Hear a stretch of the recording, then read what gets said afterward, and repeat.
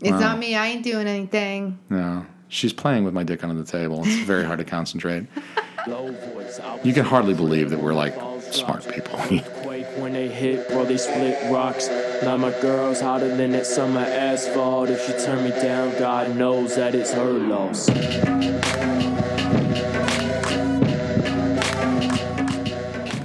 What's up, everybody? Welcome to Shit Happens When You Party Naked. Really appreciate everybody tuning in to the podcast. That music is definitely messing with me a little bit. Really appreciate all the positive feedback we've received. I am your host, DJ Easy Dick. Just kidding, my name is Jason. I have my wife, Christina, with me. What's up, baby? Hey. How you doing, girl? I'm good. How are you? Although I would not mind it. In fact, I would even appreciate it a little bit if you did start calling me DJ Easy Dick. I can work on that. Yeah, you have to say it like that, too. You have to say it low. You go, Easy Dick. You know what I mean? I mean, it sounds like a true statement.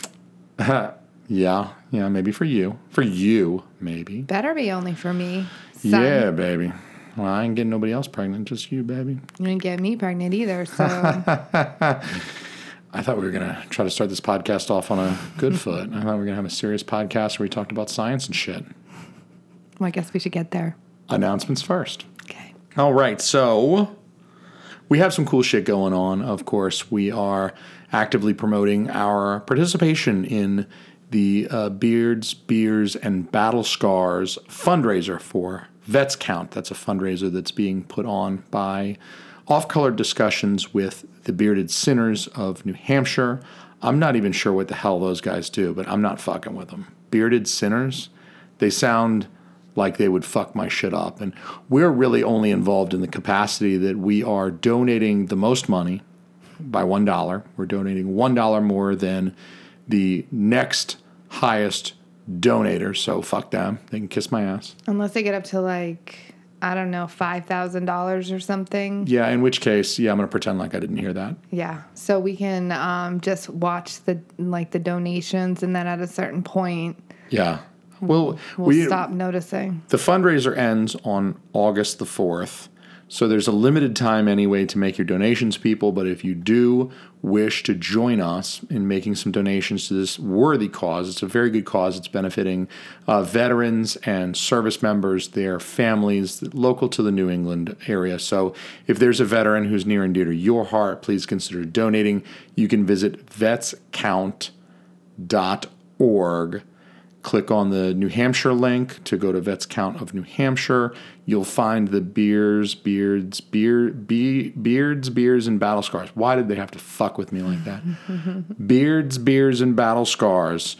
And you can make a donation quite easily through the website. So I encourage everybody to do that. And it is a good cause, though. It is a good cause. I think we're going to have a lot of fun with Off-Color Discussions and some of the other NH podcasts there at the Summer Sizzler. That is the August the 4th event that I mentioned. That is going to be the end of donations for this particular fundraiser, and it's going to be the final event in the Beards, Beers, and Battle Scars fundraiser. And we're going to be there with at least a couple of the other NH podcasters. Those are New Hampshire podcasters. PodcastNH.com. You can find other cool New Hampshire podcasters. People like We Need to Talk. Our buddies Meter and Pepin. Love those guys. Love them. I want to kiss their faces. Miss them. But we're going to be hanging out with them all day at the Summer Sizzler. That's August the 4th. We're going to be doing illicit substances and distributing those to minors and all sort of crazy, awful, evil shit. But we're going to have a great time with them, Off-Color Discussions. I think some of the other NH podcasts are going to be there, I believe. But I'll announce those as plans for that firm up. But if you're local, if you're in the area in New Hampshire and you want to come hang out, we're going to be doing a raffle. We're going to be giving away some stuff. So come on down to that and check out podcastnh.com. In today's podcast, we have a very special podcast for you. This is like a big moment for us here at Team Almy. It's a very big moment because this is like our first big boy, big girl guest. We have Brian Dunning on the show today. Brian Dunning is a science writer. He's host of the Skeptoid podcast. He's authored several books, including his latest release. It's called Conspiracies Declassified. That just came out about 2 weeks ago. Via his website, his podcast Skeptoid, his publications, Brian presents the truth behind a lot of conspiracies, pseudoscience. So it was a really, really great chat, and we're going to start the show by listening to that. Excellent. All right. Sorry about the technical issues we were having there, but I really appreciate you coming on the show. I want to welcome you to Shit Happens When You Party Naked. Really appreciate you coming on and talking to me this morning. It's no problem. I always enjoy doing it. Good. Well, good. Hopefully we can have a little fun here, too. We have a pretty good crossover of interest with regard to the science stuff as well. So I actually did want to start by asking you why you set out to write Conspiracies Declassified, and that might even roll into your purpose behind producing Skeptoid. Yeah, so the book wasn't my idea. The book came from the publisher. They contacted me out of the blue and said, hey, we're doing this series of 50 of this, 50 of that, and we want to do one on 50 conspiracy theories, and you're the conspiracy theory guy, so I guess I'm the conspiracy theory guy. So okay. So they came to me with kind of a list of some of their own conspiracy theories that I liked, and they said, did I know any more?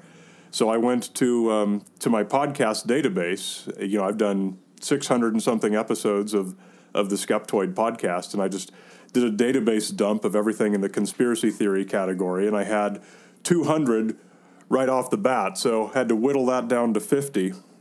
and here we go.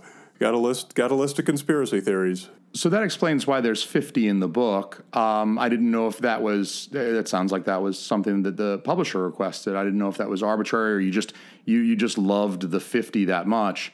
And I guess there's worse things to be known as than the conspiracy guy. I mean, you could be the white nationalist guy or something like that. I mean, that's a terrible thing to be known as. So I will take being the conspiracy guy over the being the neo-Nazi guy or something like that. Sure. Could be an awful reputation to have. Well, of course, being the conspiracy theory guy, that can be read both ways. Like, I could be the guy who believes all the conspiracy theories, and that's pretty much the same as the white nationalist guy. Yeah, I would presume if somebody was introducing you to me and said, hey, this is Brian Dunning, he is the conspiracy guy, I would think, oh my God, he's going to have a tinfoil hat on for sure. He's got to be wearing a tinfoil hat. Of course. Right?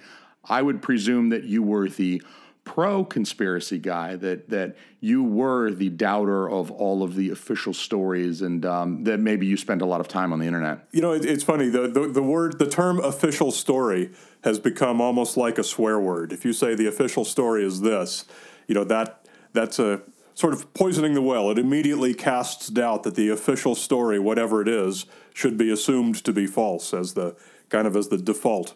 You know, it's like, what's the official story on the atomic weight of boron? You know, there's some things that we immediately doubt and some things we immediately don't. But anytime you say the official story is this, you almost lose credibility, which is unfortunate because, you know, in most cases in the world, the official story is obviously the true one. Yeah, and that's a very good point. But I think also that periodic table is full of shit. I'm not sure about that whole molecular weight of boron thing. I mean, I'm just supposed to accept that this periodic table that I've been looking at since I was a kid is right. I mean, I don't know about this. This is the government obviously trying to feed me some shit about boron, right? I mean, absolutely it is. Absolutely. So that is a good point. We should probably just say the story instead of the official story, what the government wants you to believe. Right. So you have a passion for this scientific inquiry, though. You're not the conspiracy guy who believes all the conspiracies. You're the conspiracy guy who wants to spread the truth about the pseudoscience, dispel that stuff. So where does your passion for this scientific inquiry come from? You know, it's called scientific skepticism, and when you use the word skepticism, it's a problematic term because when people hear, oh, you're the skeptic, so you're the guy that thinks 9/11 was an inside job and we didn't really walk on the moon and everything. So they kind of hear the opposite. So it's a problematic term. What to directly answer your question, what my passion is and what I enjoy is taking some urban legend, some pop culture belief, whatever it is, and not simply debunking it, because that's not very interesting, trivially easy to do, and doesn't give anyone anything. It just kind of takes away a story. But instead, go underneath it and find out why that urban legend exists. What's the real sociology behind why people tend to believe something like that? What's the real history that the story might be based on? There's always really, really cool stuff to learn when you dig far enough into these. And so whether it's a conspiracy theory or an urban legend or a paranormal claim or some magical diet or magical alternative health thing, there's always something interesting to learn by digging farther than the debunking. So that's what I really enjoy. That's what my show's about, and that's what I tried to do in the book. I like that. It's not just a matter of you saying, hey, conspiracy nuts, you guys are wrong. This is why you're wrong. It's more a matter of finding what there is there that is true that might be very, very fascinating. It might be really, really interesting to learn the truth behind some of these things, the history of some of these urban legends, for instance, that maybe they were based on some kernel of truth that then went through a telephone game over the years that became this thing.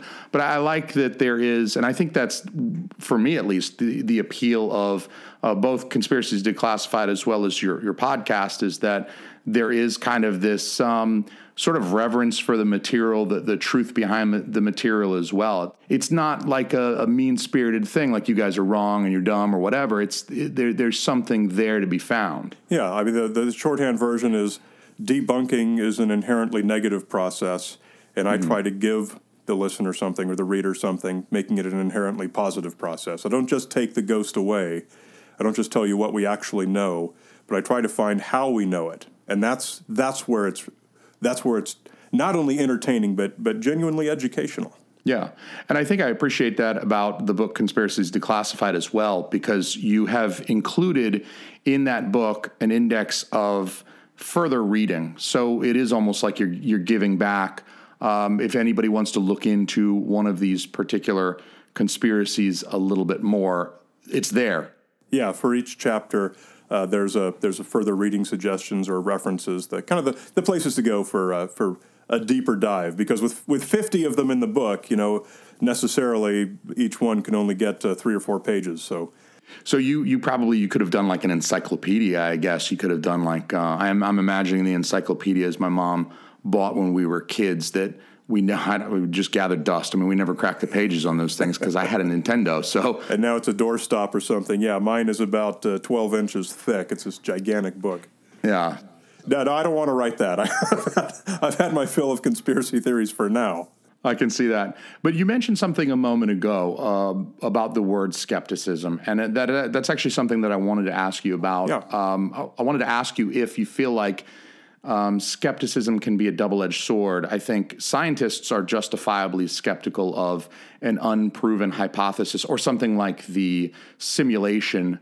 It's not a hypothesis because it's untestable, right? But then you have conspiracy theorists that also use skepticism to doubt what's maybe an obvious story about something like 9/11. They doubt the moon landing, right? Well, yeah, okay. I mean, don't confuse skepticism with cynicism. Cynicism is typically how the conspiracy theorist arrives at their conclusion. And I can defend that by pointing out that if you take 9/11, that 9/11 was an inside job, there are as many versions of that claim as there are people who believe it. Some say the airplanes were holograms. Some say the airplanes were missiles painted to look like airplanes.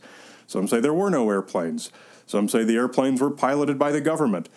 All of these claims are mutually exclusive. Yeah. They can't both be true. And yet these people all consider themselves allies, which is completely irrational, simply because the one thing that they share is that the official story is wrong. Whatever the government says is wrong, period. Therefore, anything else that we believe is true. So that's not a skeptical process. That's not a process of following the evidence and seeing where it leads, because the evidence doesn't lead to 55,000 different contradictory theories. So that's cynicism. I like calling that cynicism. I like the 9/11 example as well, because just this past Memorial Day, just a couple of weekends ago, I did hear my father-in-law and brother-in-law fully and seriously, I thought they were joking for a minute, fully and seriously support the 9/11 conspiracy, that it was a missile that hit the Pentagon, and they both believed it because they said, well, this is the government we're talking about. And it seemed cynical, it seemed mistrustful, and rooted in that less than rooted in some other form of evidence. Yeah. So the skeptical process is basically the scientific method. We assume that everything is, nothing is certain. Mm-hmm. We have the best explanation for anything, and we're constantly trying to improve that explanation. So when you're a scientist, whatever it is that you're doing, whatever it is that you're working on, the scientific method, aka the skeptical process, assumes that the results you have are likely wrong, and so you're constantly trying to falsify your own work. You're trying to poke holes in it, because if you don't, your colleagues certainly are going to. So I never hear the 9/11 truthers trying desperately to find what's wrong, what's unsupportable with their particular pet theory. Science is trying to falsify itself, and cynicism insists on holding on to a particular narrative with the mind absolutely closed off to any other possibilities. Totally. I think that for a lot of folks who have not been involved in science through education, if they've never participated in hypothesis testing, whether it be in like a hard science, biology, or something like statistics, where you're not proving the hypothesis, what you're doing is you're either rejecting the hypothesis or you're failing to reject the hypothesis. You either kill the hypothesis or it survives. And I don't think that the general populace is really aware that that's the method that science follows. Like you said, it's trying to falsify itself. It's not trying to find some shred of evidence, some doctored photo to support a outlandish claim. It's what can be disproven more so than what can be proven. Very, very much so. The popular notion of what science consists of is not too dissimilar from kind of the charges that I get from the conspiracy theorists all the time, and that's that science is a particular dogmatic set of conclusions, and that nobody would ever dare question the status quo because they'd lose their grant funding or something like that. It's as if it's religious dogma. Mm-hmm. and when anyone who works in science hears that, you just can't help but fall down laughing, because it is so far removed from anything close to reality. Nevertheless, we always have our work cut out for us trying to explain the scientific method to the general population. Indeed. They give Big Pharma maybe a little too much credit as well. Like, that cure for cancer's out there somewhere. They got it locked away right next to the Ark of the Covenant in that big ass warehouse. They got it locked up right next to the Indiana Jones thing, because Big Pharma's making more money by selling the treatment than selling the cure. But I think they give them too much credit, because all of these different scientific organizations that work at the big universities, hospitals, et cetera, they're more loosely connected than that. I don't think one or two or three pharmaceutical companies could keep all of those different scientific organizations under their thumb and suppress all of these people. That would no doubt they'd get all sort of Nobel Prizes and stuff for curing cancer, right? I mean, there's an incredible incentive for a ton of different people to do something like that, but the conspiracy theorists say no. Big pharma or big government, they won't let it happen. And all of their competitors from every country are fully on board with helping to protect their secrets. Like me, the struggling small pharmaceutical company, if I learn that there's a single bean that you can find in the rainforest that cures cancer, and I find that somebody else has found it and they keep it locked away in the safe, boy, I'm never going to say anything about that. I'm gonna keep their secret to my dying day. I'm not going to go try and find it myself. I certainly wouldn't try and sell it or make any money off of it. It's like, where is the logic in that? It follows no logic that I can fathom, because there would be, like you said, a small pharma, a small university somewhere that says, screw it, we're not about the money. We're going to publish these results. We want to save people from cancer. And you can imagine that the type of grant funding that would occur after you cure cancer. I mean, you'd be riding this high wave for the rest of your life. I mean, for the rest of your career. Who wouldn't want to be the next Louis Pasteur or something like that? The thing that I always wonder, because the big pharma conspiracy is very widely believed. I mean, you don't even have to have other general conspiratorial beliefs to have some faith that all the pharmaceutical companies in every country are somehow in cahoots. And I always wonder, what does this cahoots look like? What is the nature of the pressure that all of these companies are willingly agreeing to? Who is going around and threatening them, or whatever pressure that they apply to keep them from selling, to keep them from making money off of these products? And why are they agreeing to serve under this cabal? I just can't understand what's the whole conspiracy theory look like? How does that work? And I can't picture that. I can't either. And I also can't imagine why nobody in the conspiracy theory world hasn't named their dog Cahoots yet. I feel like that would be a great name for your pet. And, you ride around in the van, you try to get pictures of UFOs, and you got a dog named Cahoots. I think that's wonderful. That is very good. I might actually jump on that. I'm going to do that. I'm not a big conspiracy guy, but yeah, I'm going to name my dog Cahoots. It just seems like a great name for a dog. So I think you'll agree that things like conspiracies, pseudoscience certainly have existed maybe as long as society has. Mm-hmm. But do you feel like there's more of the spread of those things out there now than there was maybe prior to the internet? Okay, so I get this question a lot. Certainly, YouTube has a lot to answer for in terms of the misinformation that it has popularized. Whether we as a society can get around that and find some version that does not spread misinformation easily is problematic.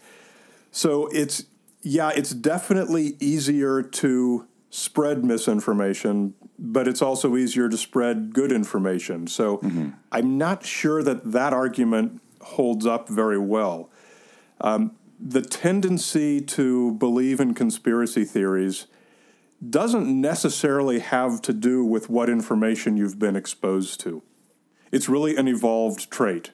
And kind of the classic example that most people have probably heard is this whole concept of agency detection, where our brain is always seeking to find agency, i.e. intelligent purpose behind commonplace things in the world.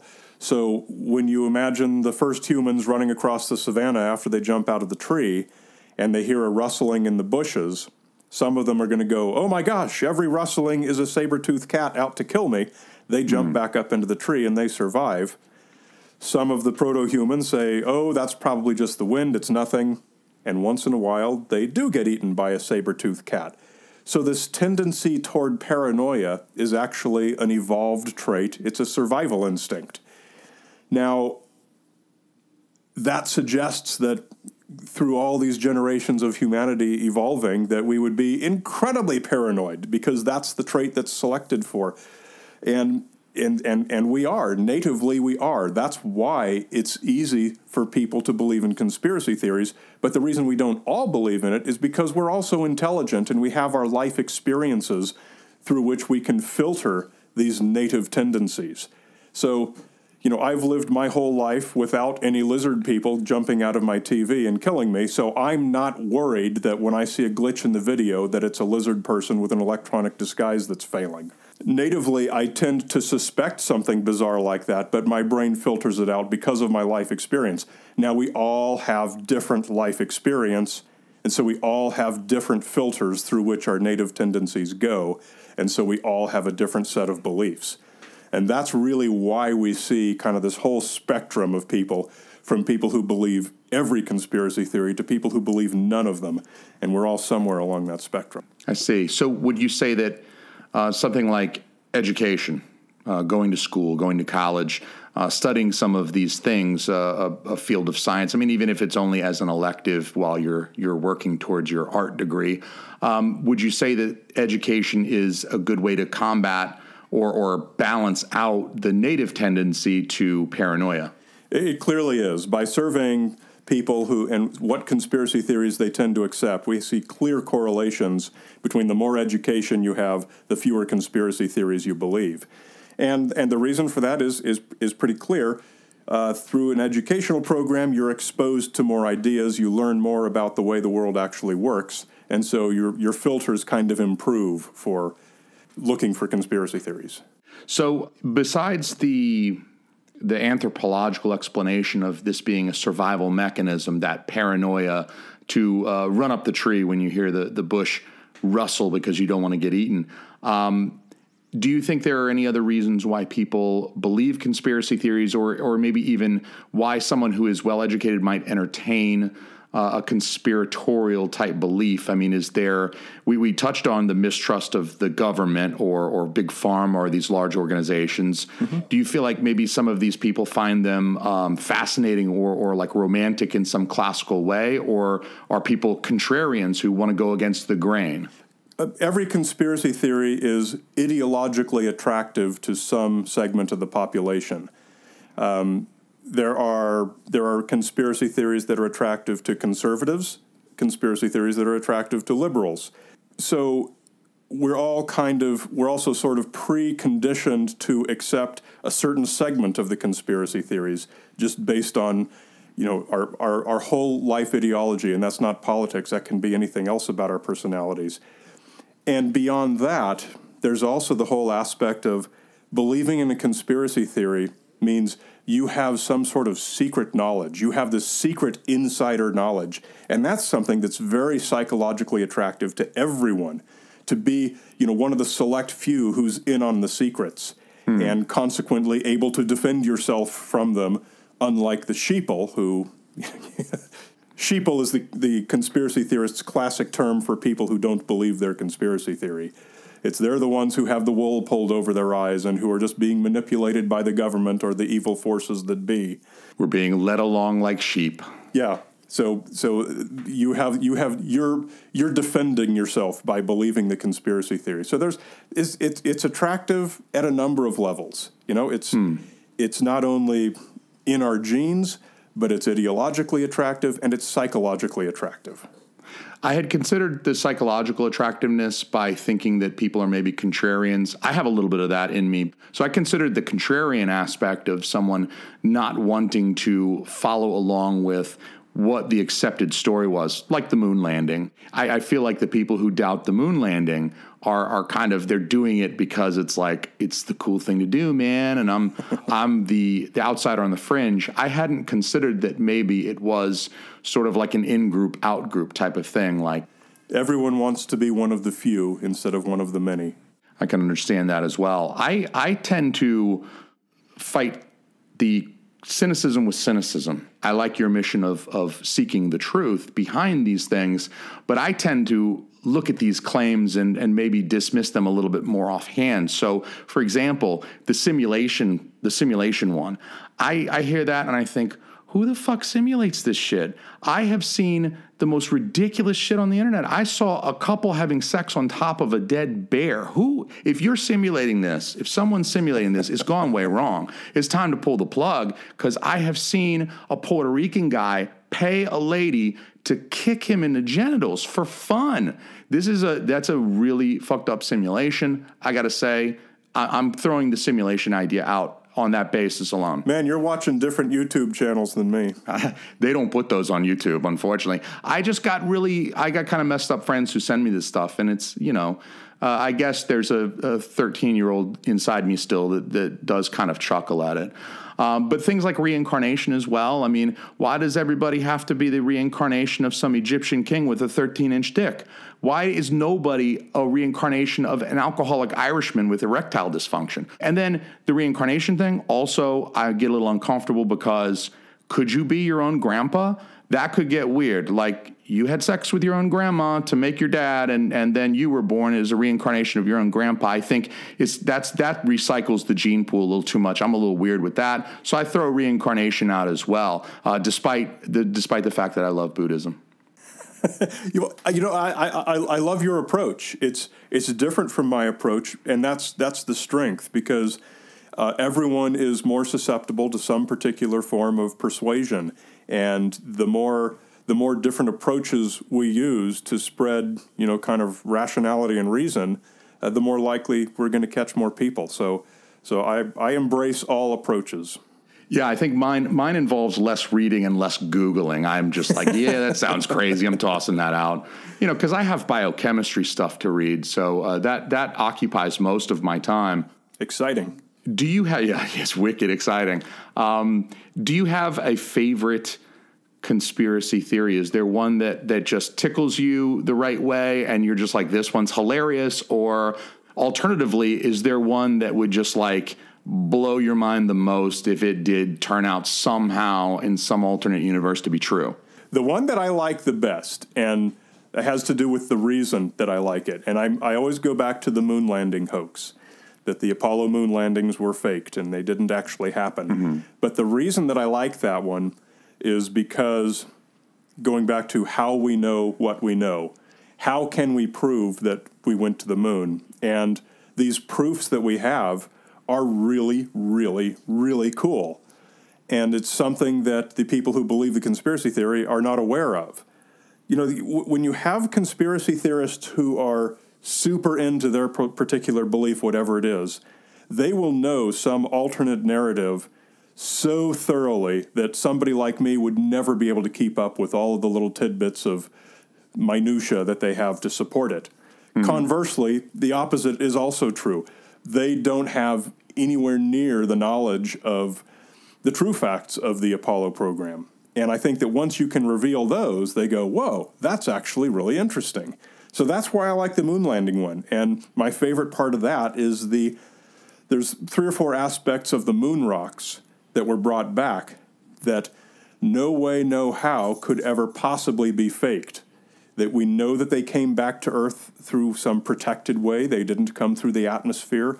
We know that they were on the moon. We know that human hands were touching them on the moon. We know all of these things, and it's provable by hard science that anyone can inspect. Anyone who has a moon rock in their hand can inspect it, and that cannot be faked. And when you learn that stuff, then you've come up with something new, and you go, whoa, that's actually really cool. I want to learn more about it. Yeah. And then the conspiracy theory version just falls away.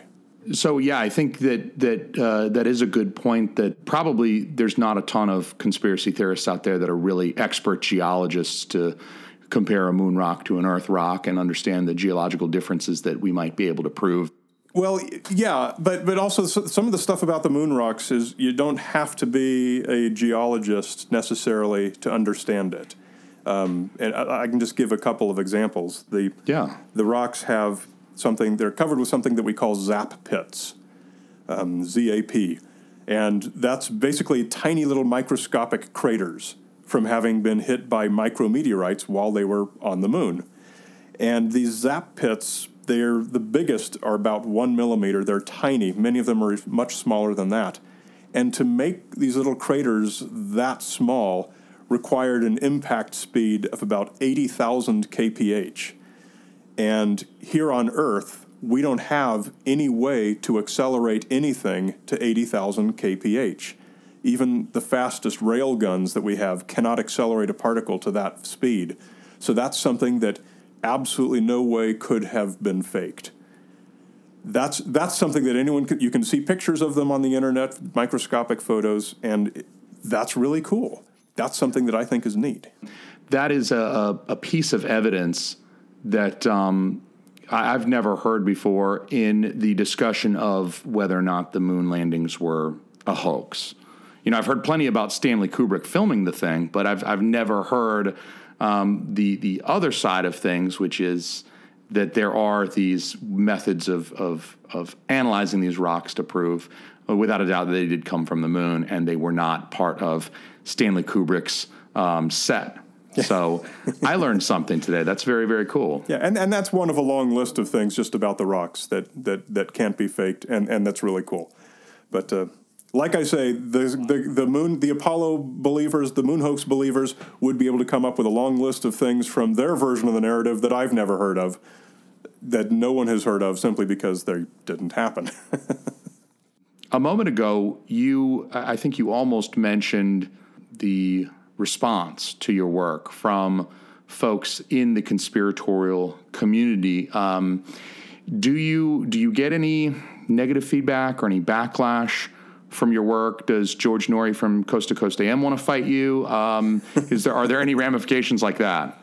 Yeah, death threats. Seriously, death threats? The typical one, and I honestly get this every day, whether it's Facebook comments or Twitter replies.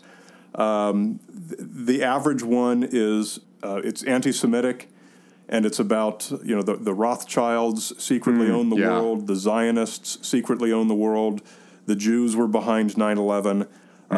Anti-Semitism is far and away the loudest of the people who send out negative feedback toward not just me, but toward almost all science writers get this stuff. And you honestly get death threats? I mean, for real? Oh, sure. I mean, not serious ones. Okay. Just people on Twitter. Well, I won't repeat what they say, but it involves dying at my own hand via some sexual way that's odd.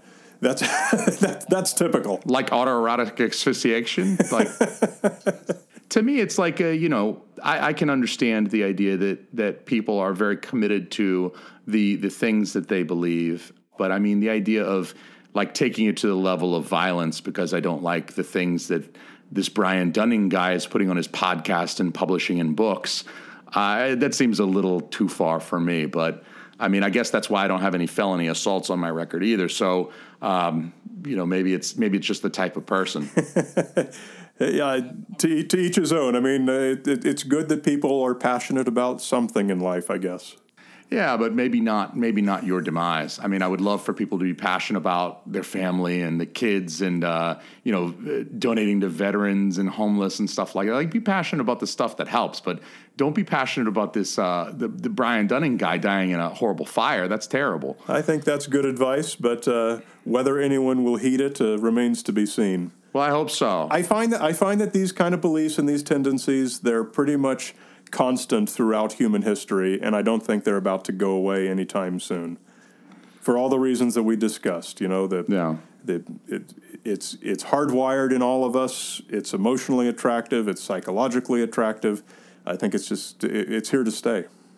And maybe that's a good thing, too, because it has created some podcast content for the both of us now. That's true. I'm not in danger of going out of business anytime soon. I especially liked your episode on the palm oils, the coconut oils, the sort of science that goes along with the nutritional recommendations is really what gets me as a nutrition science PhD student. That's the stuff that kills me because everybody reads a HuffPo article and decides they're a HuffPo nutritionist. And I think that with regard to eating, not everybody works in a lab with a microscope, so people will sometimes back off of the harder science, the chemistry, the biology stuff. But because everybody eats, everyone's an expert, and all you got to do is scroll over to HuffPo and read about how awesome coconut oil is, and a day later you're feeding it to your kids, right? Yeah, I mean, food woo is the common term for that whole thing. People are just unwilling to accept the simple fact that we're omnivorous. We can do just fine on virtually any kind of diet. And as long as you don't have some really, really, really extreme diet, you're going to be just fine. We can look around the planet and see, what did the Eskimos live on? Blubber. What did the Hawaiians live on? What did the Africans live on? These radically diverse diets, and everyone does just fine. People don't want to seem to accept that there's no such thing as a superfood. No such thing as a type of hamburger that will immediately kill you as soon as the first bite goes in your mouth. It's food woo. That's another area where we're just not in danger of going out of business anytime soon. No doubt. I think that the food woo sticks around because there's a lot of money to be made by selling superfoods or miracle cures, diets, pills. And I think that this is an area of dispelling pseudoscience. And oftentimes in the fitness world, it's called bro science because these are the bros who go to the gym and pump iron. But the pseudoscience surrounding the food myths Yeah. I think is especially pernicious simply because there's a tremendous economy built on that that's not built on the Apollo moon landings. I mean, there's a few documentaries, a couple of books, but here it's a $1 billion supplement industry. It's a tremendous industry. So actually, this is one area where I would expect the death threats because there's money on the table. This is mob stuff eventually, or at a certain level. Yeah, well, you took the words right out of my mouth. Anytime there's an economic engine behind a particular myth, you're going to see not just YouTube people promoting it, but also very expensive paid advertisements promoting it. So that's misinformation that's going to spread very, very well. And then on the other hand, when you do have a nutritional expert, I'll throw my hat in that category. I'm working on the PhD there. My wife is a nutritionist. She's a RD. She's actually a registered. I shouldn't call her nutritionist. Yeah, thank you. I was going to point that out. There's a big difference between nutritionist and dietitian. That's another thing people aren't aware of. Well, that is true because anybody can be a nutritionist. You don't even have to graduate high school, I don't imagine, to become a nutritionist. But she is a registered licensed dietitian. She has master's degrees in dietetics as well as in exercise. And so when someone asks one or both of us about a superfood diet, a miracle pill, something like that, we give them an answer that is just very unsexy. We just say essentially what you did, that we're omnivorous and that eating a balance of foods is the best way to approach your diet, and eating too much of any one thing might be bad. Eating not enough of another thing also might have bad effects on your health. But people look at us and just kind of like screw up their eyebrows and say, what the hell? I mean, that's terrible advice. It's not what I wanted to hear. This is, I mean, you're giving me some traditional advice and you're not telling me that this pill works and then this blueberry extract thing is going to help me live to 100 and have ripped abs. So it's always, we never give people what they want. And it's always a bit of a disappointment when you actually talk to a nutrition expert, someone with a certification, a licensure, a degree, and they tell you, just eat a little bit of lean protein, eat plenty of vegetables, have a little bit of fruit, eat some whole grains, you'll be good, bro. And people don't want to hear that. But you do get the whole death threat thing when it comes to segments of food woo that are deeply ideological, i.e. organic or being anti-GMO. These are ideologies that some people hold like religion. Yes. As you're aware, anytime you have food that's marketed as organic, that says nothing about the content of the food. It's not a science term. It's a marketing term. Purely a marketing term. There is no reason to buy organic produce.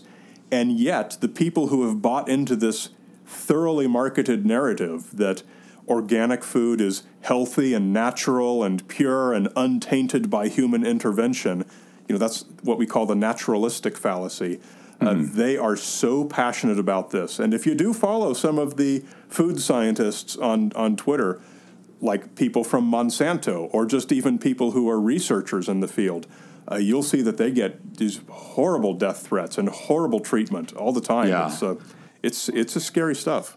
They're the devil as far as a lot of these folks are concerned out there. I mean, that's like ninth circle of hell shit right there. If you're with Monsanto or if you agree with them, for the record, I don't do any organic food. I don't go out of my way. I mean, I guess I would eat it if it were served to me. I wouldn't slap the plate out of the waiter's hand, but I don't spend the extra buck or two. And I'm even a little bit skeptical about the hormone-free meats, the hormone-free chicken breast, because I'm like, dude, I don't want to eat a sick chicken. Like, I take antibiotics when I'm ill. So, why do I want an antibiotic-free chicken? This guy was sick and full of bacteria. Yeah, this is another area where it's completely illogical because the livestock farmers, one of their biggest expenses is veterinary care, and they actually do want to minimize their expenses. Isn't that amazing?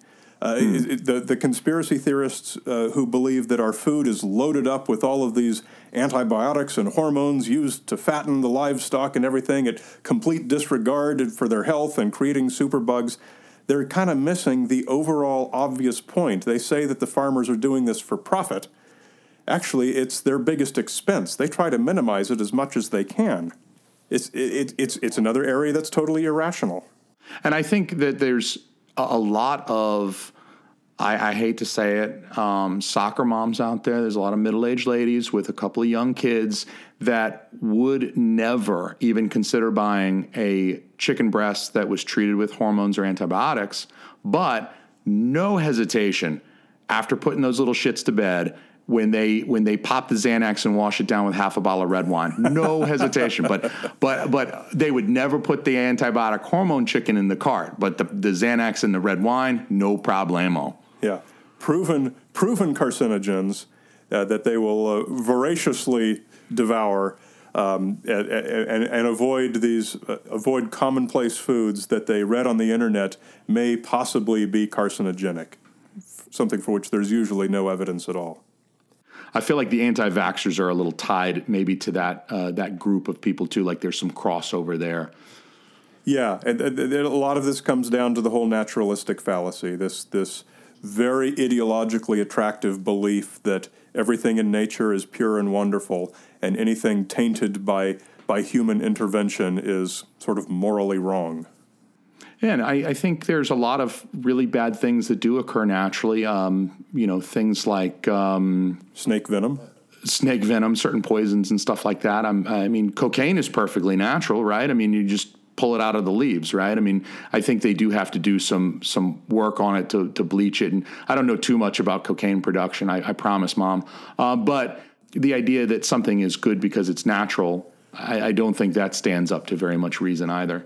It doesn't, but it makes for a very attractive narrative that's easy to spread. It's a perfect example of the how bad information with the internet can spread like wildfire. I said at the top of the show that good information can spread like wildfire as too, using the same tools as on the internet.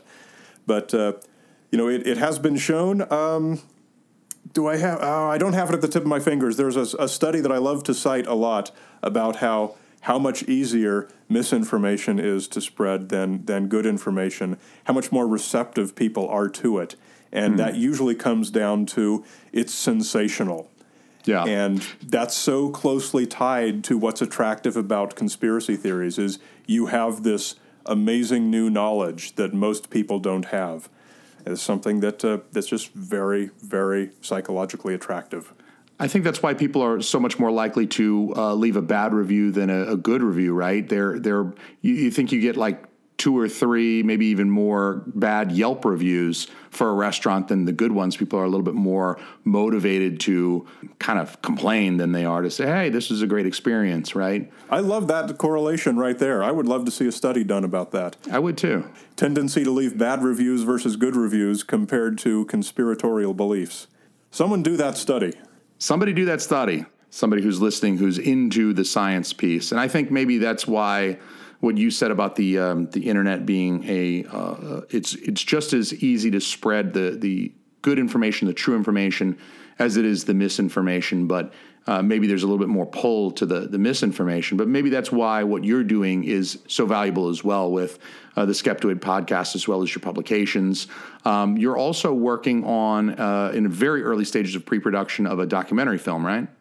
Yep, it's called Science Friction, and this documentary is about scientists who have appeared on TV documentaries, feature film documentaries as an expert, but then had their words edited badly, taken out of context, and made to sound like they're saying the opposite of what they actually said.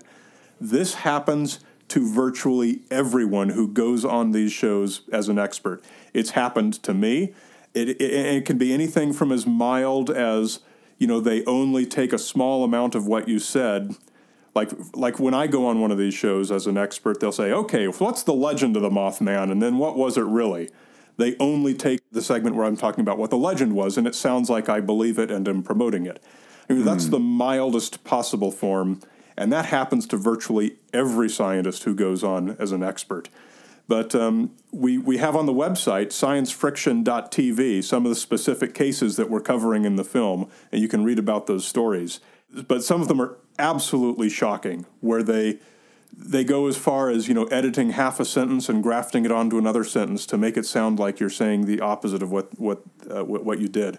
It's stunning. Yeah. And it will make you lose faith in a lot of these so-called documentaries on these so-called science channels on television.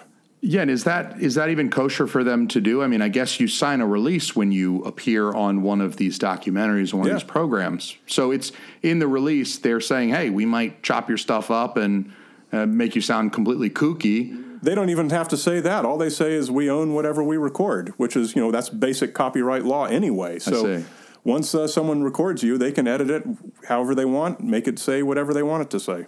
There's nothing illegal about that.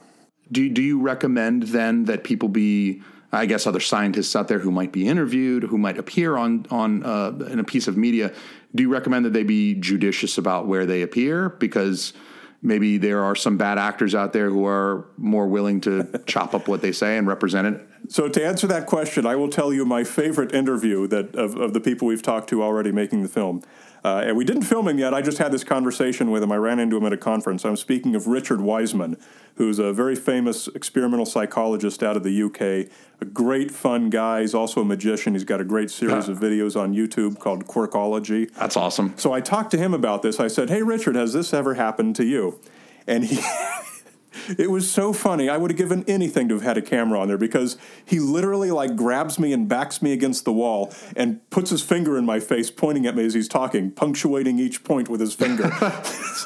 The reason this doesn't happen to me is because when one of these TV shows comes to our university with one of these proposals, here's the contract we give them. It's 50 pages long. It gives us creative control over their project. We have final cut. It's basically we are your co-executive producers on this film, and we get to dictate the content of your film.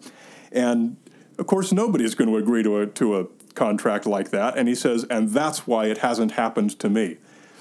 So I told him, my God, these are the lengths that you have to go to as a scientist to protect yourself from being edited out of context.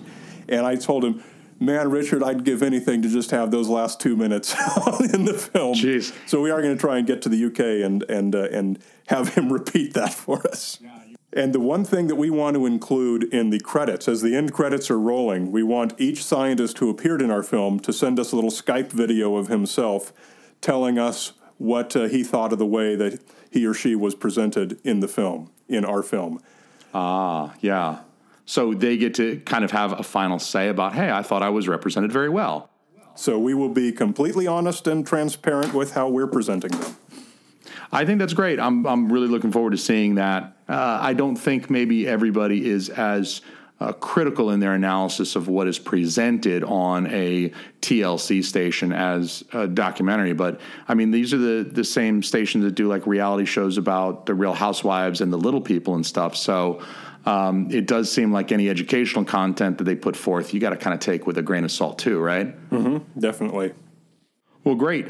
Do you have any final thoughts, anything else that you wish to share that you would feel incomplete if we don't mention before we wrap up? Well, I would just like to repeat where people can go for more information on all of these, which I'm grateful for you to giving me the opportunity to get out there. Of course. Conspiracies Declassified is the name of the book. It's available on Amazon, Barnes & Noble, any bookstore that sells books. It's from Adams Media, which is an imprint of Simon & Schuster, so it can be ordered or acquired at any bookstore. And you can get links to it on my personal website, briandunning.com. It's right there on the homepage. The podcast, which is my full-time job, is Skeptoid, and you can get that at skeptoid.com. And the documentary film we were just talking about, if you want to watch the trailer, see some of these interviews with scientists, you can see that at sciencefriction.tv. Awesome. I ordered my copy of the book on Amazon, but I was going to ask you to make sure that that's available everywhere. I'm glad to hear that is available all over the place. And I read it over the course of 2 nights max. I mean, I just I voraciously read it, and so I got to recommend everybody go check that out. It's a fast read, yeah. It is a fast read, yeah, and it's great. I like that there are the 50 conspiracies, so it's really easy to pick up and put down. It's not a 400-page narrative that if you put it down and you pick it back up again a week later because you got busy or whatever, you're like, okay, where the heck was I? It's a really great read for just being able to really slip in and out of very easily. And I really like what they did with the cover art. The cover art is really fun. If you there's a picture of it at briandunning.com, or if you look at any of those Amazon links or whatever. Yeah, I'm going to post a picture of it to my Instagram and Twitter as well, my social media. So along with this episode when it releases, and I do like they've got the redactions on the cover and stuff. I mean, they make it look really cool, and the back cover has a little redaction on it. And I keep wondering, what the heck does it say under that one redaction on the back cover? What could it possibly say? But yeah, they really did a cool job with the graphic design of the book as well. It's very appealing. You know what? Now that I'm holding the book up to the light and angling it, I think it actually does say something under that redaction. It's hard to read, but it is. I can try and get in there with some filters and see if I can make that out, because I think there is. That's not just a black blob. It's a black blob over, I think, full 4-color black text. So it does show up. Cool. My conspiracy theory is that underneath that redaction it says, "I buried Paul." That's my favorite conspiracy theory. It's Paul is dead. Shh. All righty, sir. Well, I do appreciate your time today. Thank you. That's a lot of fun. Yeah, thank you. Thank you for chatting. And anytime that you're pushing something out there, like if the documentary is moving forward, I'm happy to talk to you anytime about the science stuff. It seems like we feel very similarly on these issues. So I'll be happy to have you back on anytime you like. Oh, that's great. Thank you. I appreciate that. All right. Thank you very much for your time today, sir. All right. Well, have a great day. You as well. We're back. Appreciate everybody listening so far. Hopefully you guys will run right out. Actually, you don't have to run anywhere. You can just open your computer like I did. You can go over to Amazon.com. You can order Conspiracies Declassified by Brian Dunning. You can head over to his website at skeptoid.com. You can check out his podcast. It's good listening, I promise. Brian was gracious enough to really spend some time chatting with us, which I thought was awesome. But it means like, wow, that's a lot to recap. Do you have, I asked Brian this, but I'll ask you, do you have a favorite conspiracy theory? I know you don't really believe any conspiracy theories. I don't either, but I still think they're kind of fun. There's like this mystery there, and I know it's fiction, but I appreciate it the same way I appreciate like interesting fiction. So what's your favorite? What's your favorite conspiracy theory? Oh, that the world is going to end like very soon, and people are stocking up. Canned goods. You mean the preppers, the doomsday preppers? Yeah, they call them doomsday preppers. Yeah. I just find that these are the ones that build their own bomb shelters. And and there's like I think there's a whole almost. I don't know if it's still going on. I haven't. You mean the reality show? No. Well, I thought there was a TV show about doomsday preppers. They're I think there is, but I haven't seen it. But I was thinking of there's like I think there's like an industry or there's a line of business or something where they're building how they're building these can house like a certain number of people underground. Yeah, people build their own. They contract out the doomsday prepper guys. They'll contract out somebody to build them like an underground bunker. They'll stock it up. There's a lot of these companies now that make these. They're almost like MREs that the Army gets, the military gets, the little meals in the bag that they're dehydrated. You just pop the top. I mean, it's not just canned goods. Like there are legit companies that are getting involved in this by selling these kits, these like prepper kits with the iodine tablets that you'll need to put in your water to purify that and shit. And I mean, I think I don't think it's a humongous industry, but there's like a legitimate economy built around the 2012 thing. I've always been fascinated with the end of the world predictions because that's kind of an all or nothing thing, right? Like December 21st or whatever it was, 2012 rolls by and you're thinking, man, this world better fucking end. These guys are full of shit, right? So I always thought that when I was a little kid, I would catch the, A&E would have the little like, I shouldn't call it a documentary.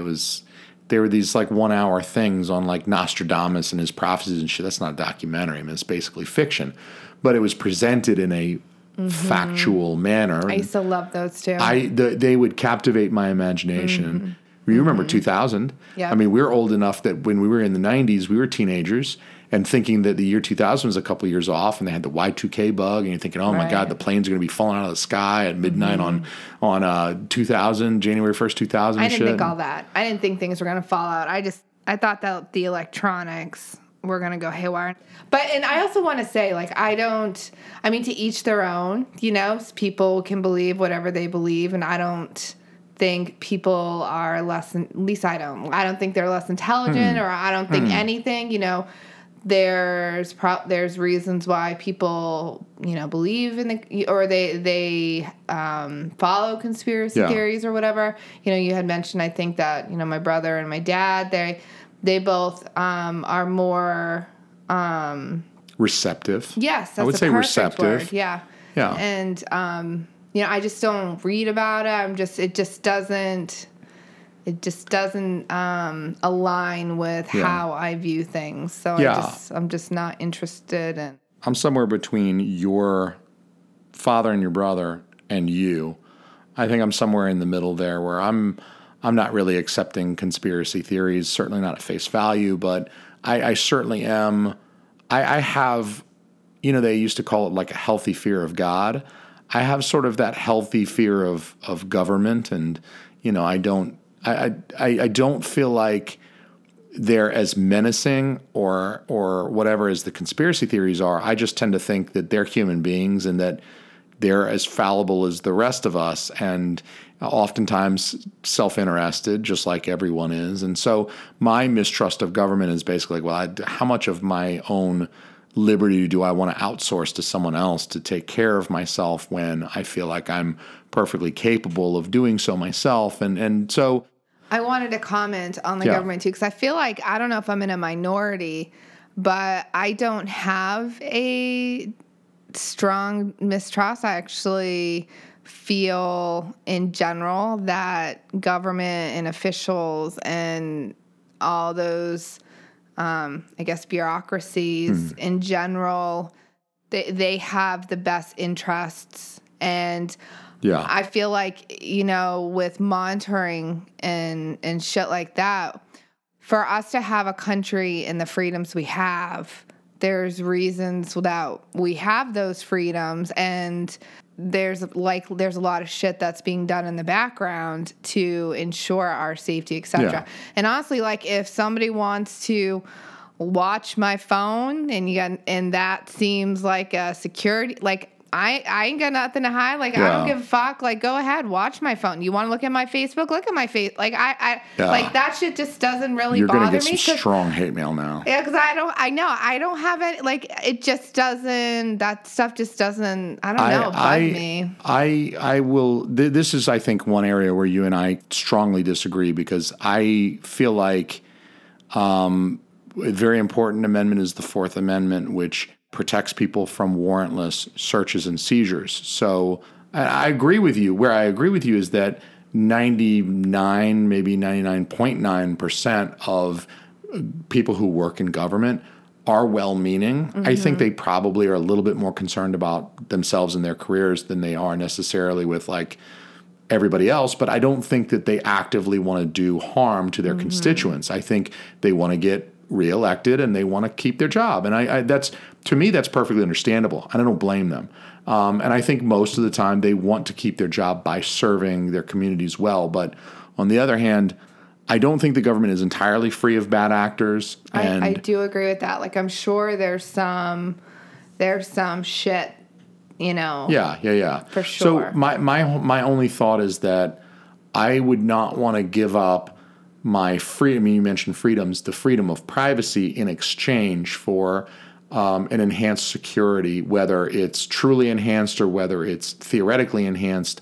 I think that it's still important that we have our privacy, simply because you might think you're not doing anything wrong. And I don't feel like I do anything wrong on a day-to-day basis. I don't feel like I'm doing anything that would make me a target for a government agency, certainly for prosecution.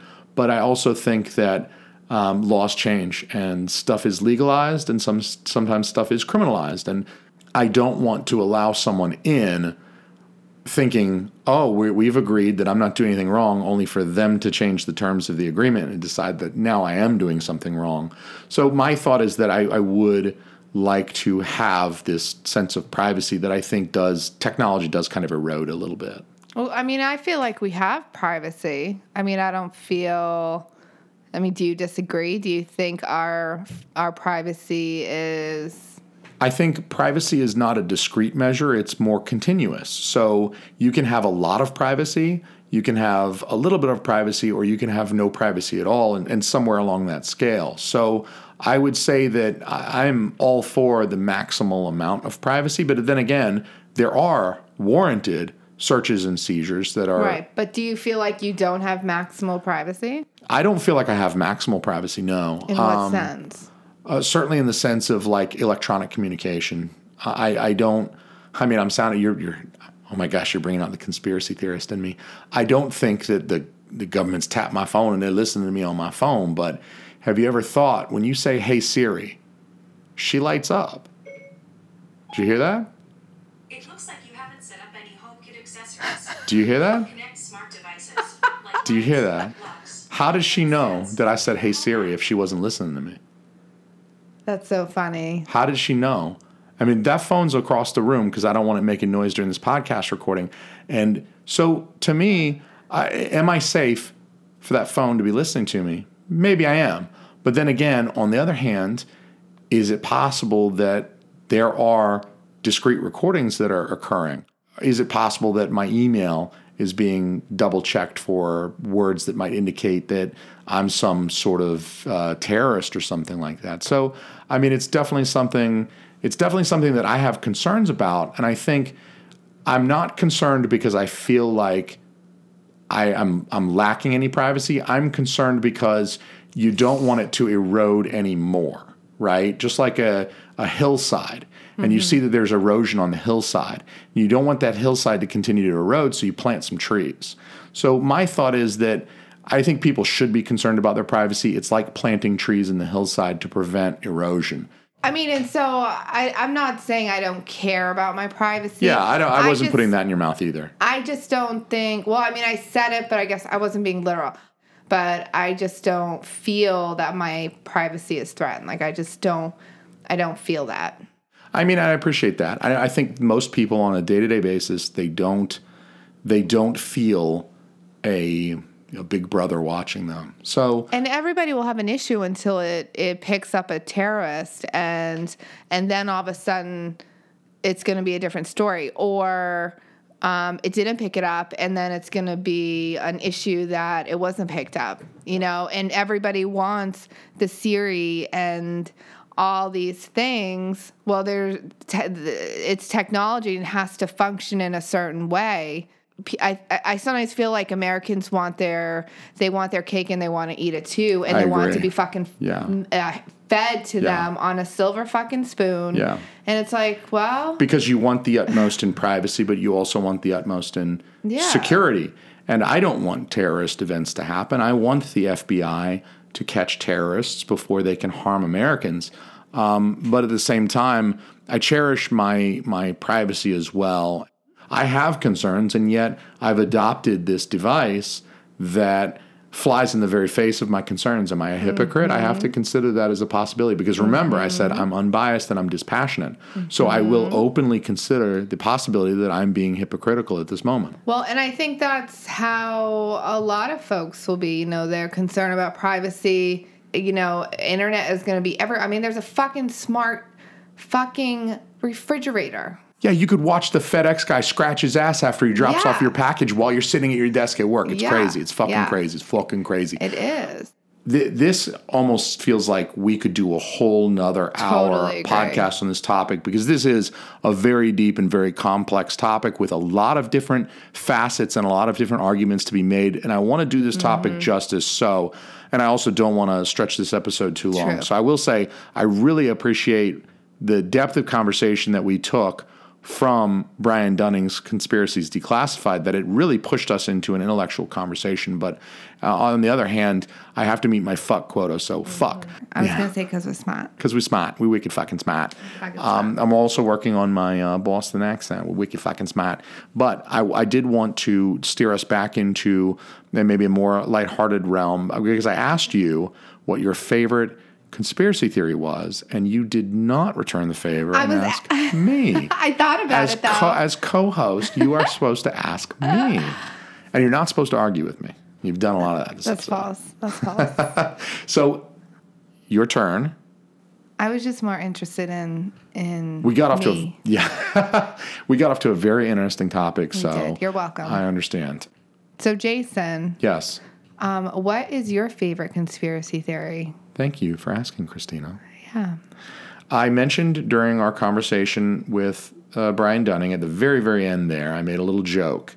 And I said, the redaction on the back of the book, underneath, I would love if it said, I buried Paul. And that's a reference to my favorite conspiracy theory, that Paul McCartney is dead. Have you heard this one? This one's definitely not as popular these days as the 9/11, the moon landing was a hoax, etc. But there is a conspiracy theory. I worked for, you know me, you're my wife, but I'll tell the listeners. Store. I worked at a record store when I was a teenager. When I was 17, 18, I was a senior in college, and I worked at a record store. It was a mom and pop joint, independently owned, by a guy who was a total Beatles nut. So that was a period of time in my life where I was aware of the Beatles, I listened to the Beatles, but I really got to appreciate like the ins and outs. I watched all the Beatles movies there, everything.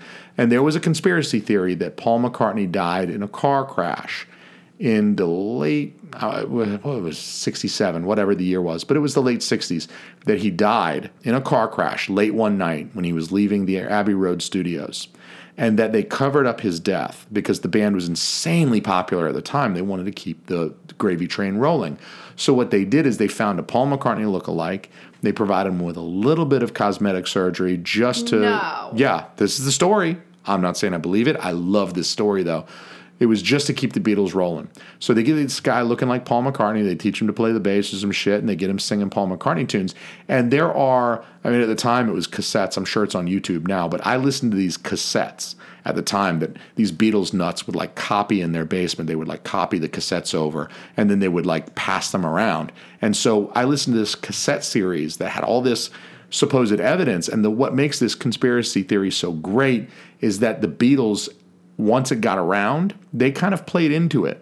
There's a ton of their music that references, there's like I Am the Walrus is a big one, Strawberry Fields Forever, I Buried Paul. It sounds like I Buried Paul.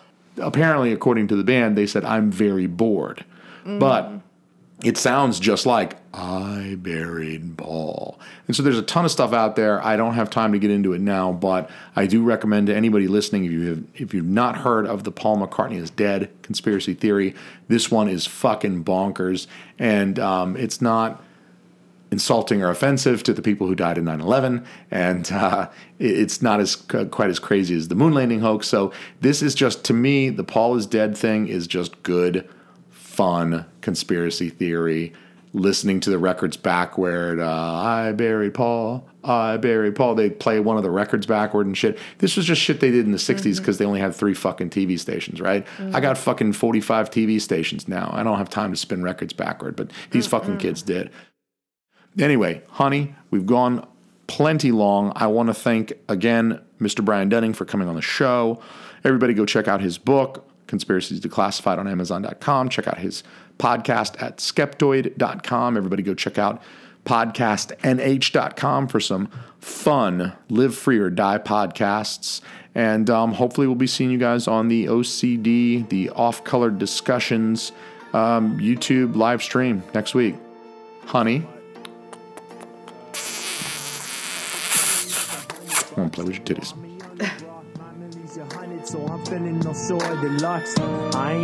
He's offered? No. Authored. Authored. He is the author of.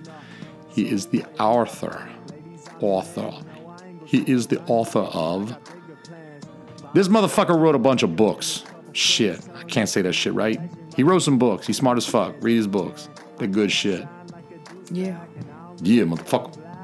Make you mad, so give me all your hate or your comments on the do-rag. Where I'm a prop or just wear that white flag. I ain't here for entertainment.